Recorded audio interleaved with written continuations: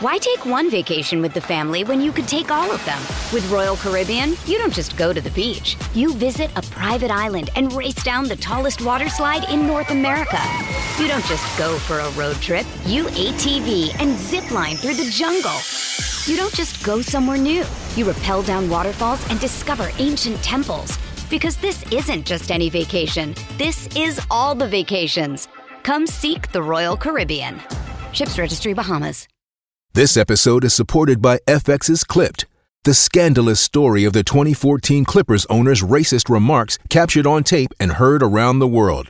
The series charts the tape's impact on a dysfunctional basketball organization striving to win against their reputation as the most cursed team in the league. Starring Lawrence Fishburne, Jackie Weaver, Cleopatra Coleman, and Ed O'Neill.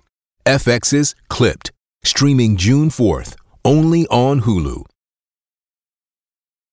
When you need mealtime inspiration, it's worth shopping Kroger, where you'll find over 30,000 mouth-watering choices that excite your inner foodie. And no matter what tasty choice you make, you'll enjoy our everyday low prices, plus extra ways to save, like digital coupons worth over $600 each week. You can also save up to $1 off per gallon at the pump with fuel points. More savings and more inspiring flavors make shopping Kroger worth it every time. Kroger, fresh for everyone. Fuel restrictions apply. Welcome to the only daily podcast focusing on compliance news of the day. Each morning, start your day with a cup of coffee and Tom Fox, the voice of compliance, to hear about 4 of the top compliance, corruption, or leadership stories you will need to start your day. The Daily Compliance News is a production of the Compliance Podcast Network. First, a word from our sponsor.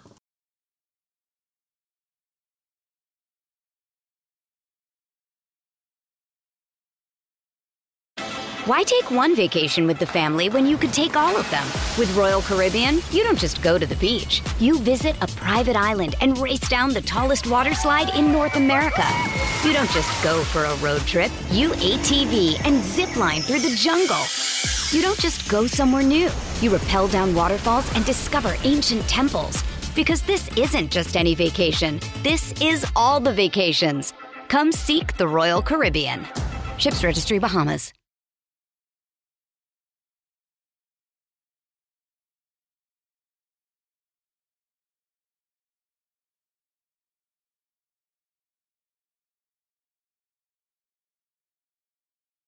The Daily Compliance News for November 29, 2021, the Sports in China edition. And we begin with that story from the New York Times. Professional sports have become much more difficult in China, particularly around the imbroglio regarding the safety of Chinese tennis player Ping Shuai.